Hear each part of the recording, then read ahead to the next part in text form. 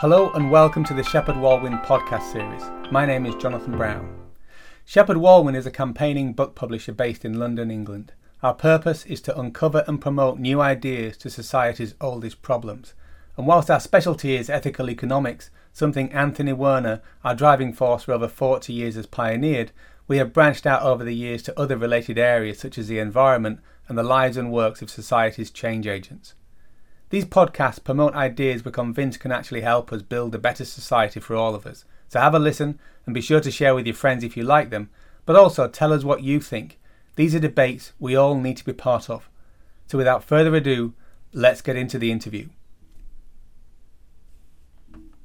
Welcome back to the final part of this three-part podcast series with economist and investor Phil Anderson. Now, just a quick recap, Phil wrote The Secret Life of Real Estate and Banking in 2008, which has documented the boom-bust cycles that happen with alarming regularity in US land and property values, and has done for the last 250 years. Now, Phil's a very popular speaker and is also the founder of Property Share Market Economics, a subscription service for investors looking for advice on global market movements. Now, in this podcast, we look to the future, building on what we've studied already, and we look at what we can predict is likely to happen based on our understanding of the past. Welcome back, Phil. Yeah, thanks, Jonathan. So the last part of our conversation was taking us up to the present, and we were talking about NFTs and the current.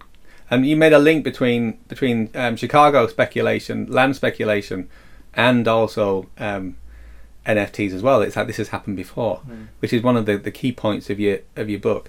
Now we're going to talk about part 3 of the book, which is entitled "The Future," and you quote one of your the people that you've studied most, I guess, next to the property cycle and land values, W.D. Gann, which is, "There is no new thing under the sun, but that we simply resurrect the old ones. How do I forecast future cycles, you may ask? In order to forecast future cycles, the most important thing is to begin right. For if we have the right beginning, we will get the right ending." You talk in the book about knowledge we've gained along the way, and you talk about the key investment finding. So I wonder if you'd take us through what that is. Well, I can expand on that even a bit more. Owning of real estate is a government-granted licence, effectively. It is government-granted in the end. And everybody who lives in the society, we agree that government can be the ultimate controller.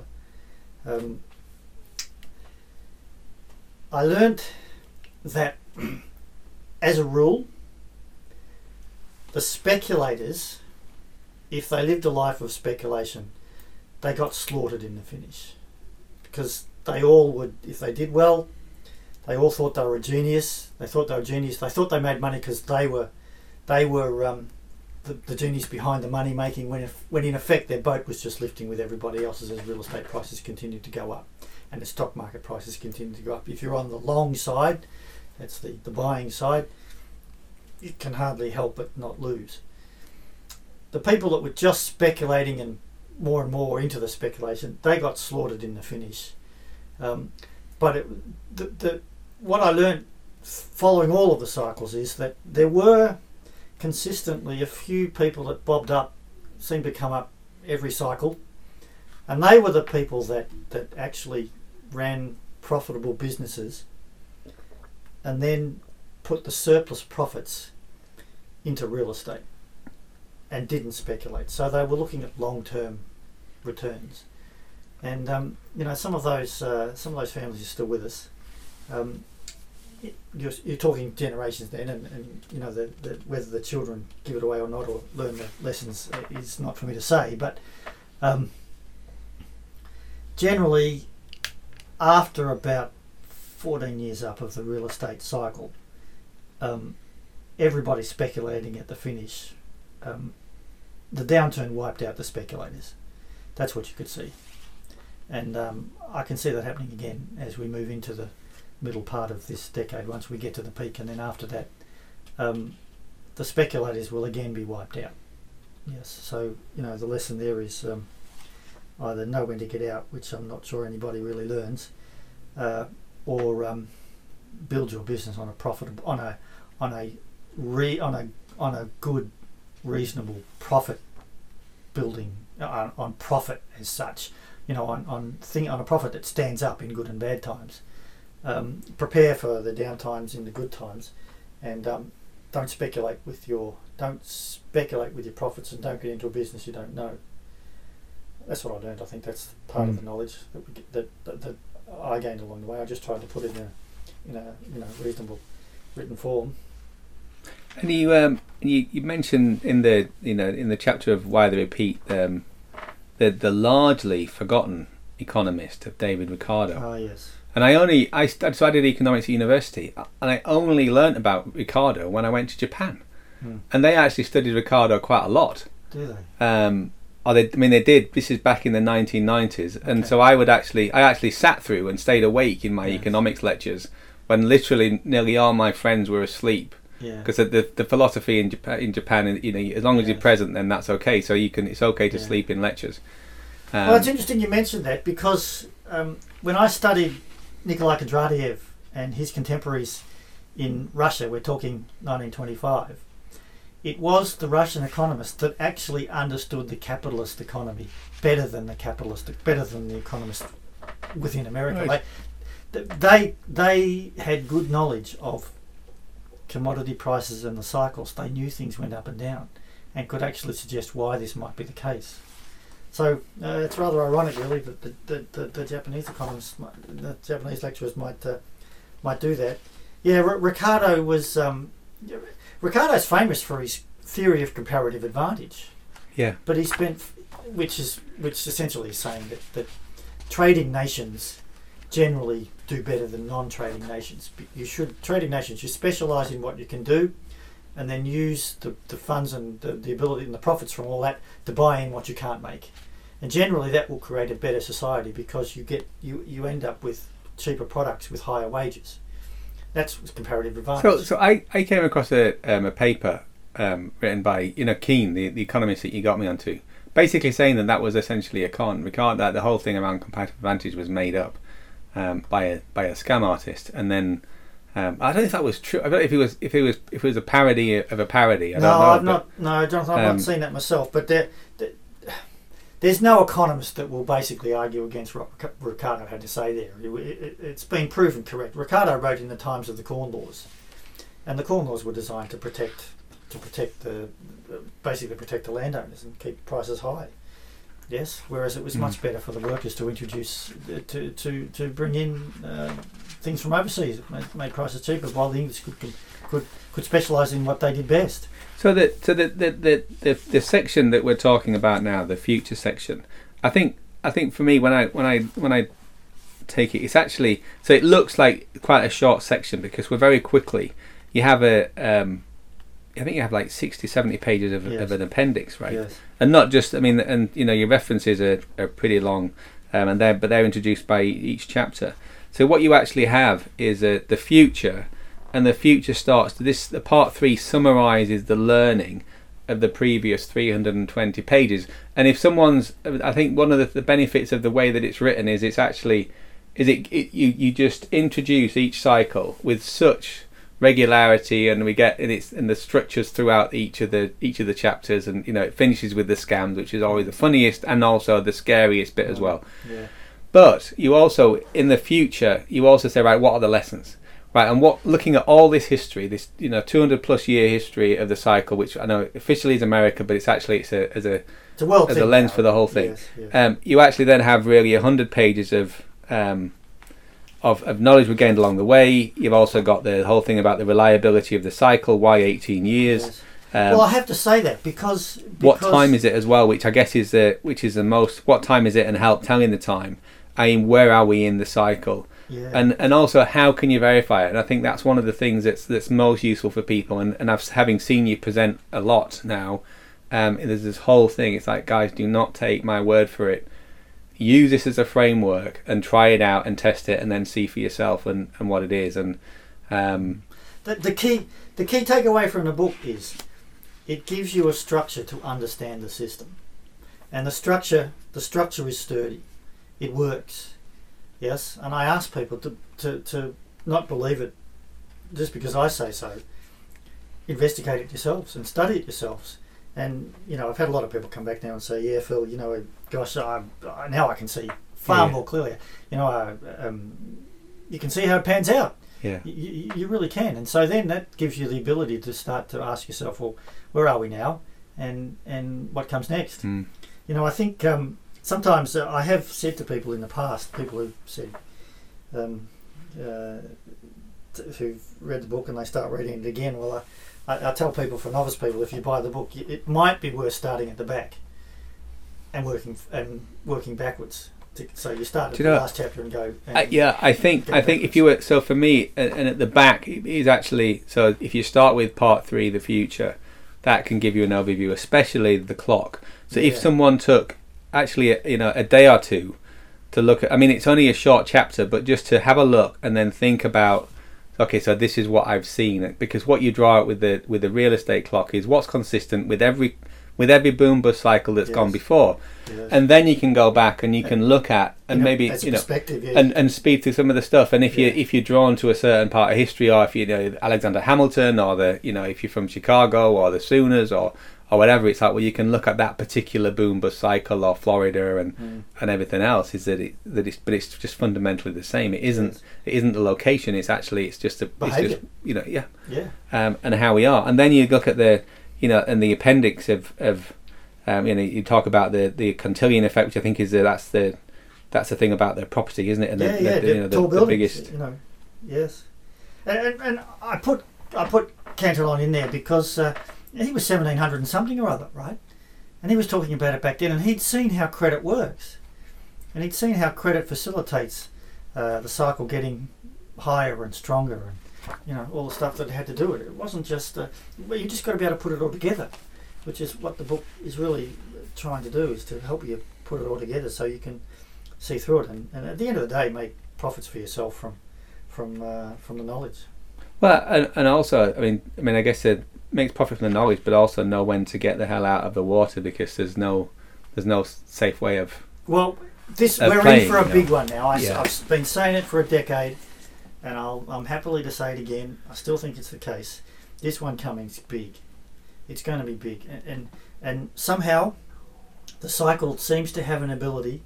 By the time we get 14 years up, the cycle seems to have an ability to have drawn everybody in some new thing, almost all the time, and it's drawing more and more people in. And Wall Street has an ability to create things that allow us to trade all this stuff and get more and more drawn in, until you get the speculators creating a life for themselves, speculating. And by the time we get to the peak of this current one, nobody will remember the prior one. You're now going to have to be I used to say about 42. People who are 42 and below, by the middle of this decade, I beg your pardon, people who are 42 and below will have no living memory of a cycle. No professional memory, right? Yes, that's a better way to put it. No professional memory of a cycle, because let's face it, as students, right? Who remembers? Who remembers stuff? And even students currently today, they'll remember COVID, but not the downturn. They'll just remember having been locked up. The stage has been set now. There's a whole topic again of lockdowns and what might be coming for the. In something else. I'm really glad you mentioned that, because whilst you can get the essence from the third section of the book, The Future, which is the shortest part of the book, what you don't get is the repetition, the sheer repetition, and the repeat of never happened before or since, best we've ever had it. And every time people are saying that, and they're getting into it. And so when you hear someone else saying that, or when someone says this, we've never had it so good and it's going to stay good forever, you just know that we're screwed, right? Because you said, you know what, I've actually read Phil's 320 pages of that, and I've read every single one, and it's like, right now, when someone says that, you say, right, let's look for the scams, because that's what in your book, that's what's coming next, is when the politician says, this is it's never good, it's going to be like this forever. We had a delightful time. We've actually been lucky in this cycle, because we had somebody say it mid-cycle. We had a president stand up in the end of 2009, early 2020, which Jonathan, I said was highly likely. I said that way before it. He stood up and said, we're talking about Mr. Trump, of course, I have delivered for you the greatest economy the US has ever seen. It's the best you've ever had. Yes, that's going to happen again. You know, this time it happened. This time we got one mid-cycle. Doesn't always happen like that. But you know, heavens, a few people might be. We might know in a few years if he comes back in 2024, he's going to say it again. He is going to say it again. It's absolutely certain if he's in a position to do it, and that's when you know. You know, he's it's just all. It's not hard. It's not hard. It's because that's just representative of the cycle. Because the cycle at the top looks safest. It looks the best. We've all got money. We're all working. We're all creating stuff. What they don't tell you is that half of it's built on credit. Well, it's got to be more now. I mean, because I just look at so when we look at the the last cycle, one of the things that you learn from reading your book is the chastening or the humility exercise that the bankers go through. That when we joked about in 1793, the bankers say no, we can regulate ourselves, and that one. But there's some level. There's a few years of repentance. And they're grateful to some extent of being bailed out, and it's like, and they doff their caps to the government and the citizens who saved them from collapse. Whereas in this last one, even in 2008-9, the people who got bailed out were already lording it over everybody else, and they're utterly unrepentant. Well, not only and just getting after some of them, they actually bought the stuff that they bought back at far cheaper prices. The stuff that they'd been bailed out of. It was unbelievable. Nobody said anything, you know. So we don't even have the repentance. And now we've got the level of borrowing that we're running into in this cycle, at this stage of the cycle.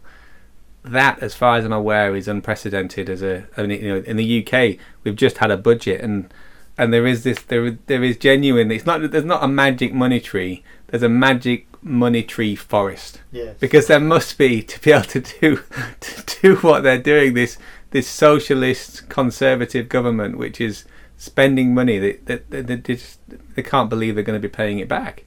I mean, because there's just so much of it. Yeah, well, there's a Pandora's box of stuff in there, JB. We should do another session at some point and go through some of this stuff. Perhaps we do it. You know, a lot of stuff I could talk on that, you know, I can't get into in public sometimes, and my subscribers know what we talk about, and I give them a great perspective of my stuff, of historical stuff, about how I see things, and the conspiratorial nature of some of these things. We could do that for another topic, perhaps. Well, and perhaps maybe that's your next book. I'm just thinking about the other way in which. So when you look at the emotions of the market, because that's really what we're talking about this there, wasn't it? Is why people forget when you get so euphoric and you get so into this is amazing, everybody's wealthy, and we're all gonna live forever, and it's like, and what is it that you've done to apply these lessons, the learning that you've shared in the book, so that you then stay at a level of detachment that allows you to see where we are and what's coming next. It's a funny thing. This is where the works of William Gann have been so helpful. He shows you how markets turn the opposite way to the emotion. So all the big riveting Yahoo stuff comes out at the top, and that it turns because there's no Yahoo stuff left to come out. This happens on short term, long term, just depends on what sort of time frame we're talking about. And then often when the bad news, the really serious news, hits the front pages, that's when the market turns back up.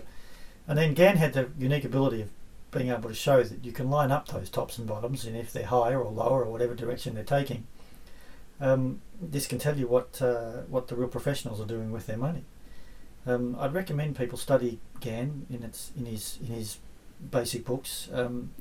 Very complementary to what goes on within the real estate cycle. And for example, just to give you one example in a longer term basis, throughout 2010, 2011, 2012, the economic news got persistently worse, but stock markets around the world were making higher lows, which was telling you that we were preparing for another real estate cycle. We were preparing for higher prices, despite the fact that the economic news got worse. And that happens. It's it's quite scientific in an emotional behaviour that happens because stock markets have a unique sense of being able to. They're always looking forward, and the news that you're reading now is already priced into the market months back. And once you get to see some of that stuff, you can start to work your way through it. Through the economy, it doesn't become so confusing. And that's I tried to bring that out of the book in a longer term sense with emotions in the real estate cycle. So I guess what you're doing there is you're adding more nuance to the shorter term cycles rather than just the longer term 18, 19 year cycle. Then it's actually, well, this is it, and I guess it's, from a investment or trading point of view, you can it's funny, look at that as well. Jonathan, I'm probably famous for my real estate book that I've done, but actually, I'm a trader at heart. I actually work harder in stock markets than anything else. And these days, I'm lucky enough to assist in the running of my own fund with a couple of people. So it gives me the chance to start practicing all the stuff I've been preaching. Even though personally I've done well. Now with the fund, it's been useful to start and stuff, and we've been going quite well.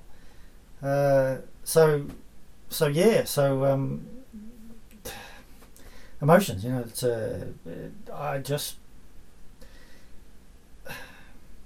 try to show people and put it into practice, and it's just funny how I get known for the real estate stuff when I actually do far more for my subscribers working with stock markets and GAN than real estate. Is that where you might be going next? And that because you were talking in our first conversation around how you came to write the book, and it's like, well, you'd already written a lot of it to your subscribers. It's what you were working on already and helping people to see. But now you're working on trading and investment and WD GAN. Is that your next book then? Jonathan, I've got 6 or 7 books in my head that need to be written. I hope I get time I hope they come out. But the stuff I really want to do is concerned with, which I've mentioned before, I think, abolition of government and citizens' dividend stuff, because I think that's more radical. If I may say, I hope this doesn't sound flippant, but I've been lucky enough, I think, I have to some extent, I've found the answers to, and the answer isn't 42. I've found answers. They may not be your answers, they may not be the listeners' answers, but I found the answers for me, and it's been very taken away all the stress, and I needed to get that understanding. I'm not saying I've been able to live by some of what I've found, but I can see them now, and it just gives you a great perspective.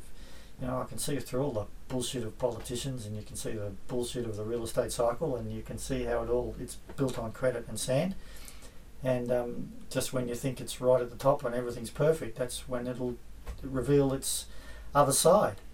And we've just got a system that's built on suckering everybody in. We all get carried away. We live on our emotions. And I think for the young people coming through, it's gotten worse because they're not seeing any great perspective. We're all stuck on our screens, and all you can see is the little stuff. And I hope that they'll start to see the bigger stuff coming through, where they get that perspective and just start to see the wood for the forest, so to speak. If that makes sense for people. So answers the answers. Can't say they're the answers, but they're my answers. So in some sense, I've moved a little bit away from. I'm finished with the real estate cycle. I've moved on in a sense. I want to do stock market stuff and put that more into practice. But what I really want to do is detail for people who want to see it, the total abolition of government, so that people can see that we don't need government. We don't need to have government in a functioning society. Society will function better without government completely. They'll function far better with selected representatives that are not paid to do what they do.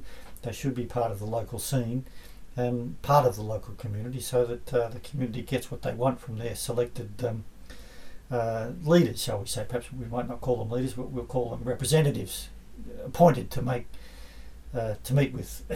proper decisions based on the communal effort. But in fact, if if we abolish government and collected the rent and make it a citizen's dividend, the answer, the solutions would become obvious. The problems will solve themselves. It wouldn't need representatives to do that, because people would see the harder they work, the more rent gets created, the more there is to distribute, the wealthier we are, the more that gets created, the more that gets distributed, the wealthier we even become even more. It's abundance. That's just what I hope people will. Some people see that when they read the book. They read the chapter about why to repeat, and we talk a little bit about Canberra. It's all there. Yeah, and so we've got there. So you're doing stuff with your subscribers. Yes. On trading and applying the insights that you've got into making money in the markets. Yes. What you're also working about is, and the whole thing that I think with the citizen dividend is actually how to have the society that we really ought to have had from the start. Had we not, people want. Yeah, had the land not been enclosed and had the well being kept by all of us, then there would have been prosperity for everybody rather than prosperity for a few and poverty for the rest of us. Yeah, well, for the speculators until we get to the top. Yes, and then we all blame government instead of our own behaviour. And the subscriber stuff is where? Property Share Market Economics now. Yes, if you just go to propertysharemarketeconomics.com and have a look around, there's plenty of free stuff there. And if you feel so obliged, you're welcome to go behind the scenes and hear from me directly. It's not expensive. I don't charge a lot, but you'll get to see a lot more of the cycle and what I've written currently and recently, and you'll get to meet and share with like-minded individuals, many of whom have gone on to create some serious money. I have myself at times. You'll get to see and connect with and deal with people like that who have come to understand the cycle and see it for what it is, created stuff, and gone on to do great things for themselves. It's been really pleasing for me to see. Great, and the book's still available. I've heard a rumour that there might be an update. I hope so. It'll be an e-book update, I think. That's not far away. I've been working on it the past few months. Probably a few subscribers currently might have seen me a bit quiet of late. I've just been trying to put things together, but I need to be a little careful with it because it does. I want it to stand like the book has. So the update will have some specific forecasts in it. I'll be talking a little bit about as we go into 2026 and what I think might happen after that, and perhaps a little bit about how to handle it and things, because I get a few questions like that. So yes, but these things need to be thought about. So I get the perspective, and gosh, we are getting lots of new stuff coming through now too. Plenty to do. Great. Phil, thanks for your time. It's been great talking. Pleasure. Thank you so much for listening to this mini-series with Phil Anderson, author of The Secret Life of Real Estate and Banking. Now, if you'd like to find out more, be sure to buy the book at shepherdwalwyn.com or at all good bookshops, and also be sure to check out his site at www.propertysharemarketeconomics.com. Thanks very much. Thank you for listening to the Shepherd Walwyn podcast. To explore these ideas further, be sure to visit our website www.shepherdwalwyn.com and join our mailing list for news and special offers. Check out our authors and buy the books to learn more. And you can also find us on social media. Links are also on the website. And if you like the podcast, please head over to iTunes or Spotify to give us a review. It's surprisingly helpful in getting the ideas out there. So until next time, keep reading